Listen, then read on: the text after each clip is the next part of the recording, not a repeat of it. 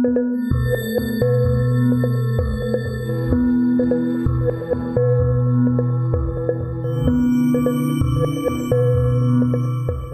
back to the History of South Africa podcast with me, your host, Des Latham. This is episode 136. The Zulu army has fallen on the Voortrekkers along the Bloukrans and Bushman rivers, close to where Escourt and Ladysmith are to be found today, but right now it's February 17th, 1838. The tributaries of these rivers were renamed Groot and Klein Moordspruit because of the bloody events of that time. By the morning of the 17th, most of the families camped along these streams and rivers were dead. Within a few hours, the right horn and centre sections of the army had overrun the outlying Voortrekker camps. Now the left horn prepared to assault Gert Maritz's laager. The Zulu army in the left flank initially approached the Viljoen camp, and Gert and Karel Viljoen, Gert Combrink, Izak Bezuidenhout, Meneer Schutte and Strydom rode out to confront the attackers in an attempt to protect their families. Acting like plovers, the decoys split up in full view of the Zulu warriors, Gert and Izak riding towards the Bezuidenhout camp, and the others between Englebrecht and Bothma's camp. By now the Bezuidenhouts had been wiped out, and the two Viljoens realized that the Van Dijks and the Sneemans were also in danger, but could do nothing. The Zulu warriors spotted the two men and charged. They fired their muskets, then galloped out of range of the throwing spears. Each time they would dismount, fire, then remount. By doing so, they began to draw the warriors away from their wagons. They were fighting a tactical retreat, heading towards the main Voortrekker camp of Doornkop, hoping for some kind of miracle. While this was going on, the badly wounded Daniel Bezuidenhout, who'd been stabbed 4 times the previous night, had overcome his injuries and was running along the Bloukrans River, warning the Voortrekkers of imminent destruction. He had eventually stopped at Sybrand van Dijk's camp, where the women and children gathered, and led them westwards like a bloodied Moses. This bedraggled group was joined by more refugees during their march, and before daybreak they arrived at Hans Rutz's laager, which was alongside Petrus van Vieren and Gert Geer. The families had left their wagons, and the growing group of trekkers then continued their trudge towards Doornkop. It was dawn when 196 Voortrekkers, mainly women and children, staggered into view at the Retief and Greiling family laagers. Moments later, Hela Roberts galloped up on one horse, her 2 daughters on another, shouting that the men needed to come help fight the Zulu, whose camp had been overrun, but there was nothing they could do. By midday, the rest of the Voortrekkers, who had survived the bloody attacks of the previous night, were staggering into Doornkop, collapsing on their knees, and thanking God for deliverance. Behind them, along the Natal rivers, Dingaan's rivers, the Zulus continued their rampage, wiping out anyone they found, and finishing off the wounded. They were looting anything of value as they went, and as I mentioned last episode, their discipline was beginning to slip. The left horn had rounded on Gerrit Maritz's laager, which was heavily defended unlike the other trekker camps, and he threw back their first attack. Many narratives of the future were being created about this defense, campfire stories of stoic action, including one where Maritz's 10-year-old son armed himself with a pistol and fired on the Zulu, while his mother and other women carried ammunition back and forth while dressed in their dressing gowns. Just then, Sarel Saliers and 5 men galloped past the laager, heading towards the Barend camp, which was surrounded by remnants of the Zulu army and holding out. Further west, down the Little Bushman's River, Gerrit Maritz had drawn up his wagons in a half-moon shape and was finding it difficult to defend against waves of Zulu warriors. "Let not a hair on your head show fear, follow me," yelled Saliers, and slammed into the surprised Zulu from behind. The fractured impis scattered, abandoning their looting. Some of the warriors sprinted into the Bushman's River, which was flooding, and drowned, as Saliers and the 5 men fired constantly at the fleeing Zulu, the Boer muskets glowing and in danger of pre-igniting the gunpowder. To the east, Johannes van Rensburg's family and a few other small groups, there were 14 men and 20 women and children, had managed to flee up the slopes of a nearby kopje, a kind of sugarloaf hill shape. This was a good position. The west side had a gorge gouged by a small, swift-flowing spruit.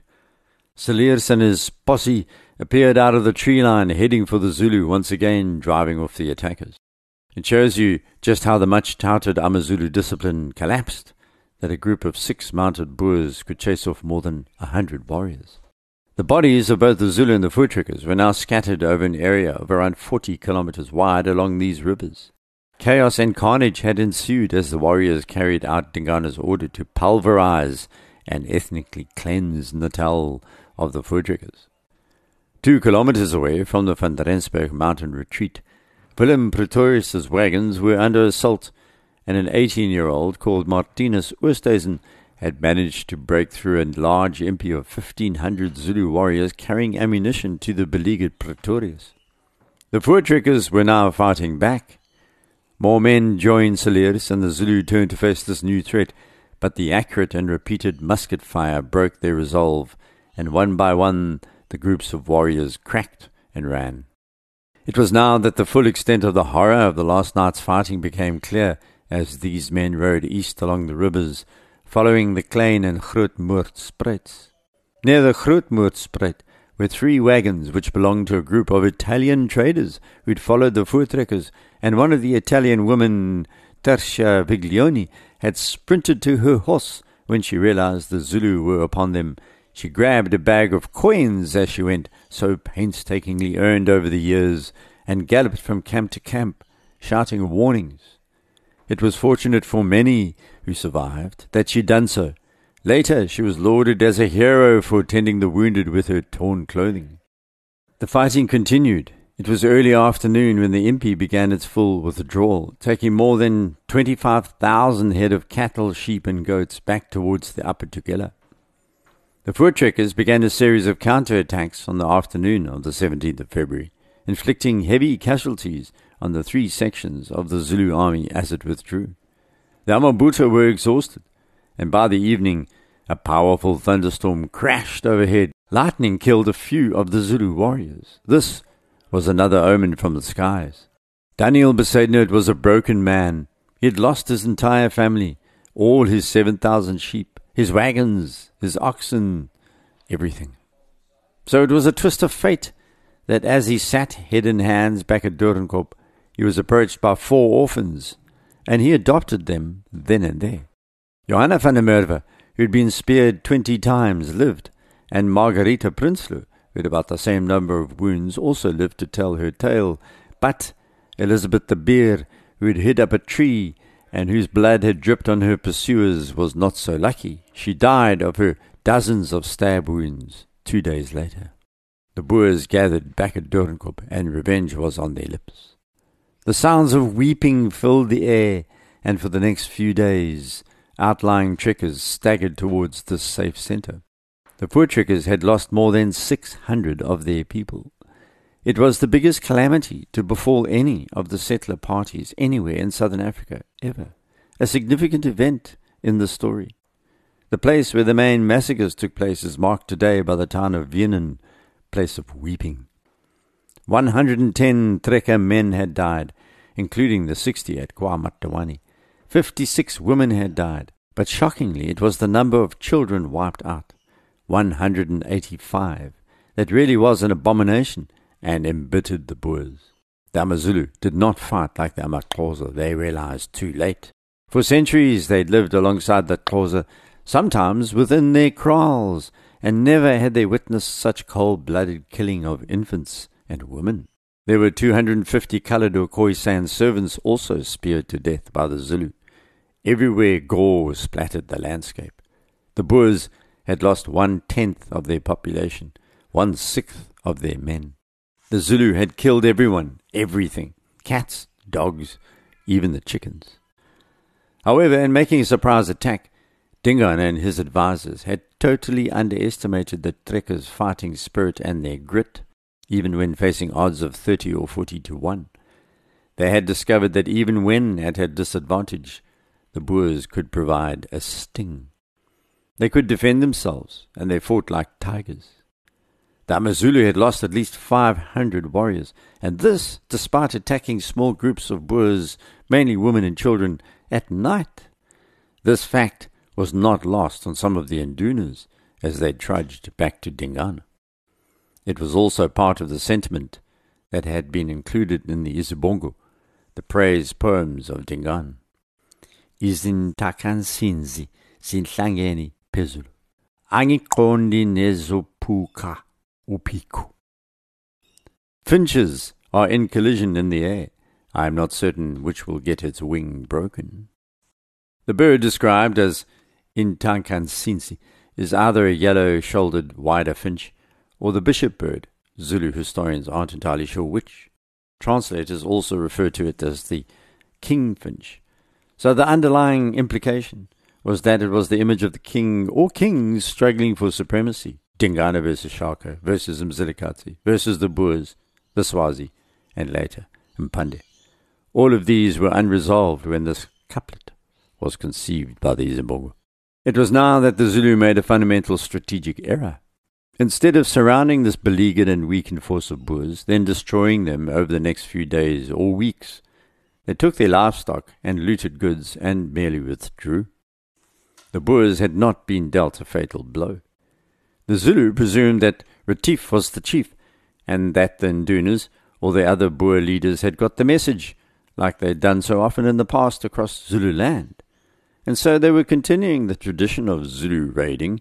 It was what they'd done against the Amaswazi and the Amandebele. Once again they were treating the Boers as if they were another African enemy.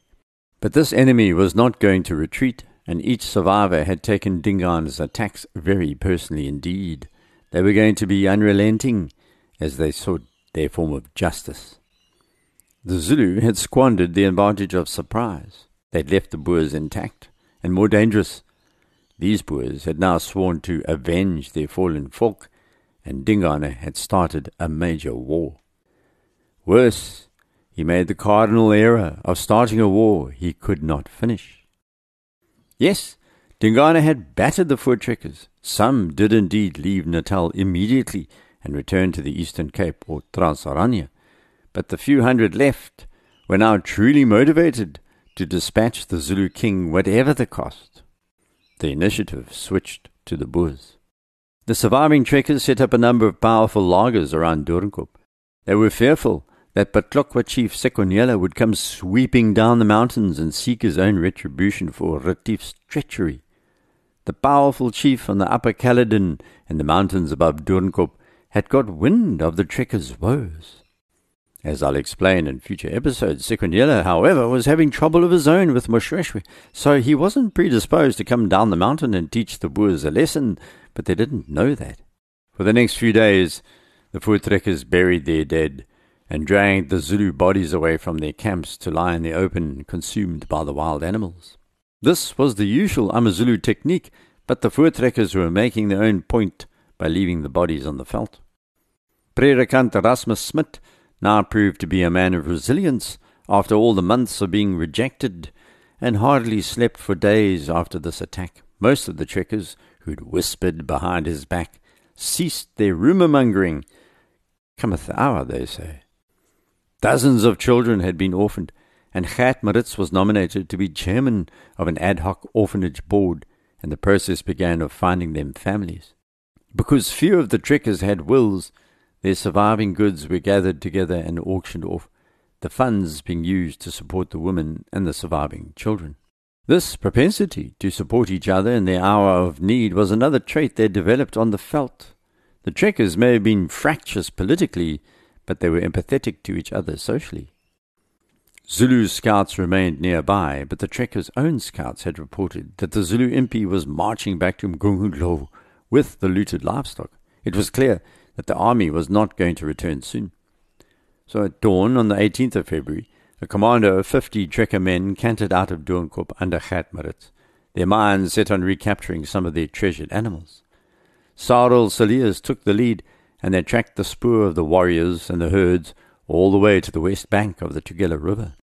Now it was the AmaZulu taken by surprise. Many were shot, but most of the looted animals had already crossed the river.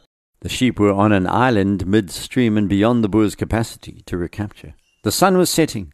The Boers could not risk crossing the Tugela, and some began crying tears of venom and frustration as they turned back to Doornkop.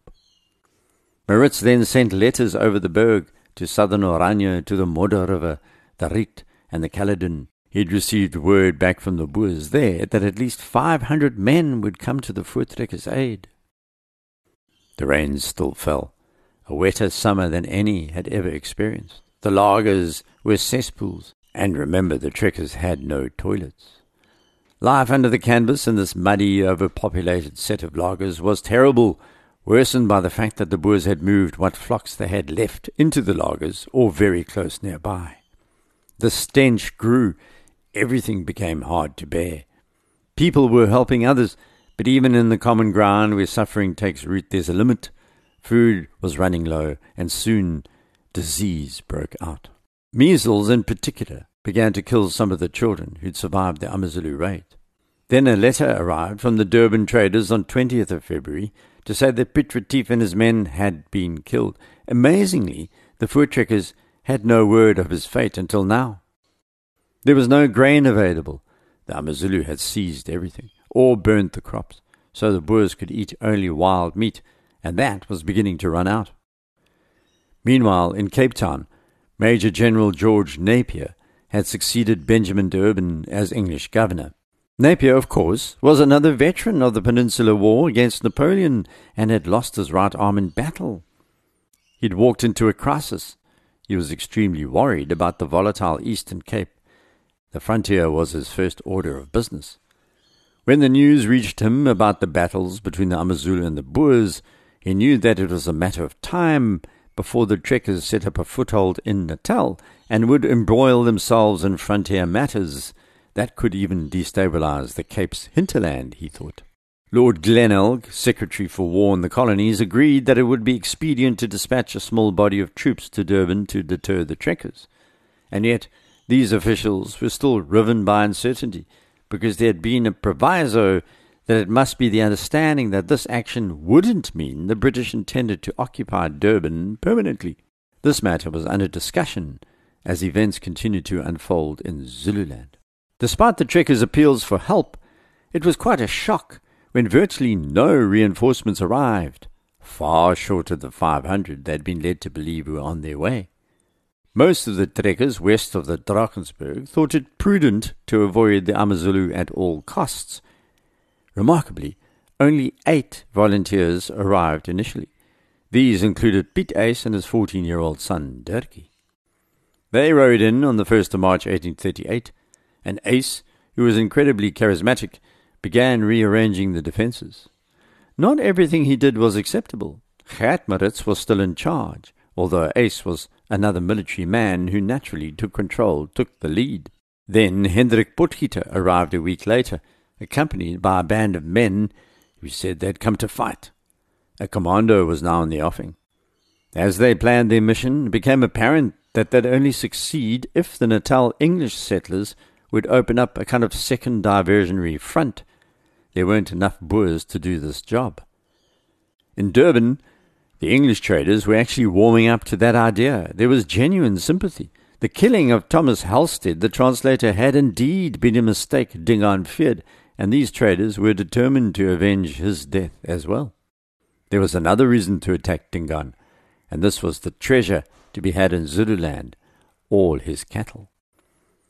As they machinated in Durban, Dingaan's spies informed him of the new wind blowing in the port, and he sent a warning that they had made himself his enemies, and that he would come down some night in a more sudden way than he had attacked the Boers and drive all the people away.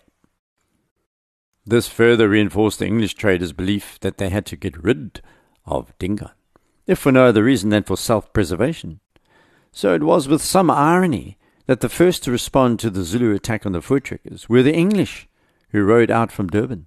On the 13th of March, John Kane, nicknamed Jana by the Zulu, and John Stubbs led a small army northwards up the Mgeni River.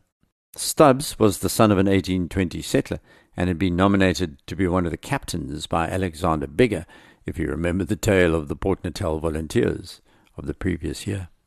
There were at least 1,000 members of the African clients. Some say it was more like 2,000, along with Khoisan retainers and 8 traders in the force. Kane and Stubbs were aiming at the middle reaches of the Tugela, and camped in the hills on the Mgeni River on the way. This was a few miles north of where Pietermaritzburg would be founded in a short while. Joining the mission was Henry Ogle, nicknamed Wortlo, who had brought his own black troops along. As with things along the frontier, it wasn't a simple joining of forces, because both Wortlo and Jana's men came to blows over who was in charge. Not the most dignified army, then, marching to seek justice or treasure, or both. Kane's group overcame Ogle's after a punch-up, but Ogle's group said they'd avenge the humiliation after avenging the Boers massacre. You can see how these conflicts within conflicts are disruptive when there's a major threat. Sometimes mini-me leaders confuse what is the real danger and end up throttling each other like hillbillies.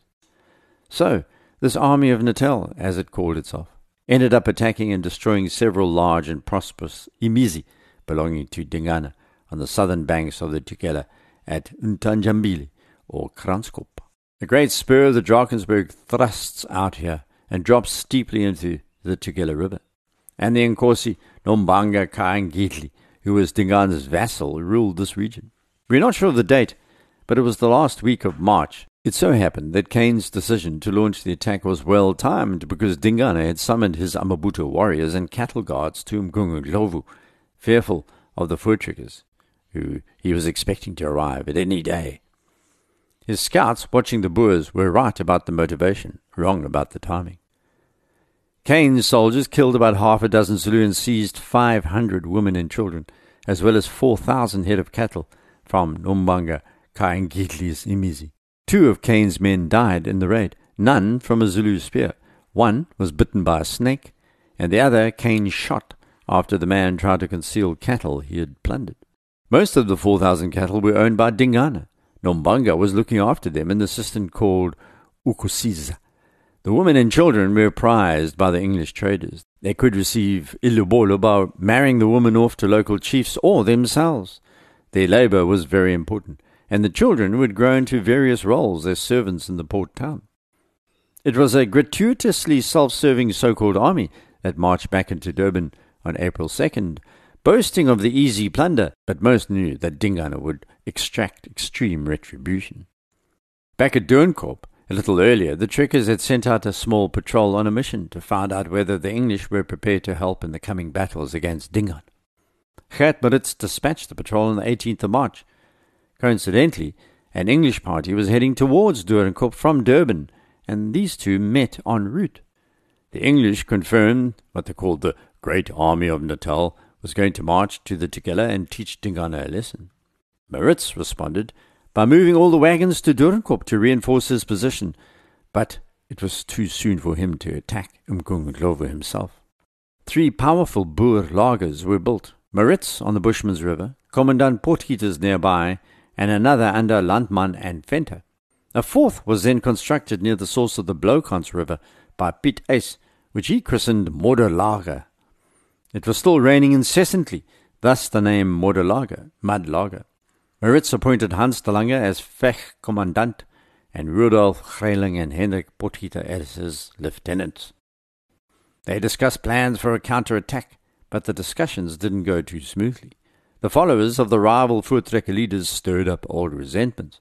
You'd think, after facing the chaos and the danger of the last few weeks, that they'd let bygones be bygones to turn and face the real threat together, but no. Who was going to lead the force against Dingane? Maritz still thought of himself as commander-in-chief, but he was growing weak from an illness they called dropsy back in the day, what we know as congestive heart failure. Neither Potgieter nor Uys would serve under him. They also would not serve under each other. On the 28th of March, as the great army of Natal marched back to Durban with its loot, a vote was taken at the Vech Lager to decide who would lead the Boer army against Dingane. Piet Uys cracked the nod, but his verbal contract was dotted with quite a bit of fine print. Uys would have to consult with the others, including Potgieter, who couldn't stand Uys. So Uys appointed Lucas Meyer as his deputy because a trekker by the name of Pieter Erasmus refused. Another message was then sent to Durban. Would the English traders work with the Boers and conduct their own attack for a second time? On this occasion, coordinate their moves with the Boers. The English said they would. But this was going to be a fractious affair inside both sets of soldiers, inside the Boer commando and inside the so-called Grand Army of Natal. Potgieter, you see, still had his eye mainly on the Highveld. He had merely pitched up to fight as a kind of mercenary in Natal and refused to place his men under anyone else's command. He was an independent ally, not to be ordered around by Piet Uys. Uys was forced to publicly accept that Potgieter was his equal. They had had similar arrangements when they had overcome Mzilikazi Khumalo and his Amandebele at Egebeni after all. That had worked out well enough. This was so, but that was a successful mission which obscured the weakness in command, where there had been no clear strategic lead, no clear vision or tactic, no proper understanding of the dangers posed by the territory they were now going to enter. The Egebeni lark had been an attack on villages, which had been taken totally by surprise. The Boers were now going into a different landscape, pitted by rocky mountainous ravines filled with broken ground, ideal for men on foot, not so good for horses, not a place to rush into, which was what Uys and his men were going to do. It was going to be an extremely painful lesson, and for many, in what became known as die Vlugkommando, the flight commando, their last. Dingaaners and Doeners were skilled soldiers, and more so because they had the advantage of knowing every rock, every tree, every ravine of their territory, and they were going to lead the willing trekkers to their doom in the scrub of the Umfolozi Badlands. What happened next is for next episode. Please rate the podcast on iTunes if you have the inclination. It helps increase the visibility of the series. Don't forget to head off to the website desmondlatham.blog if you want to contact me, or through X @DesLatham. Until next, goodbye.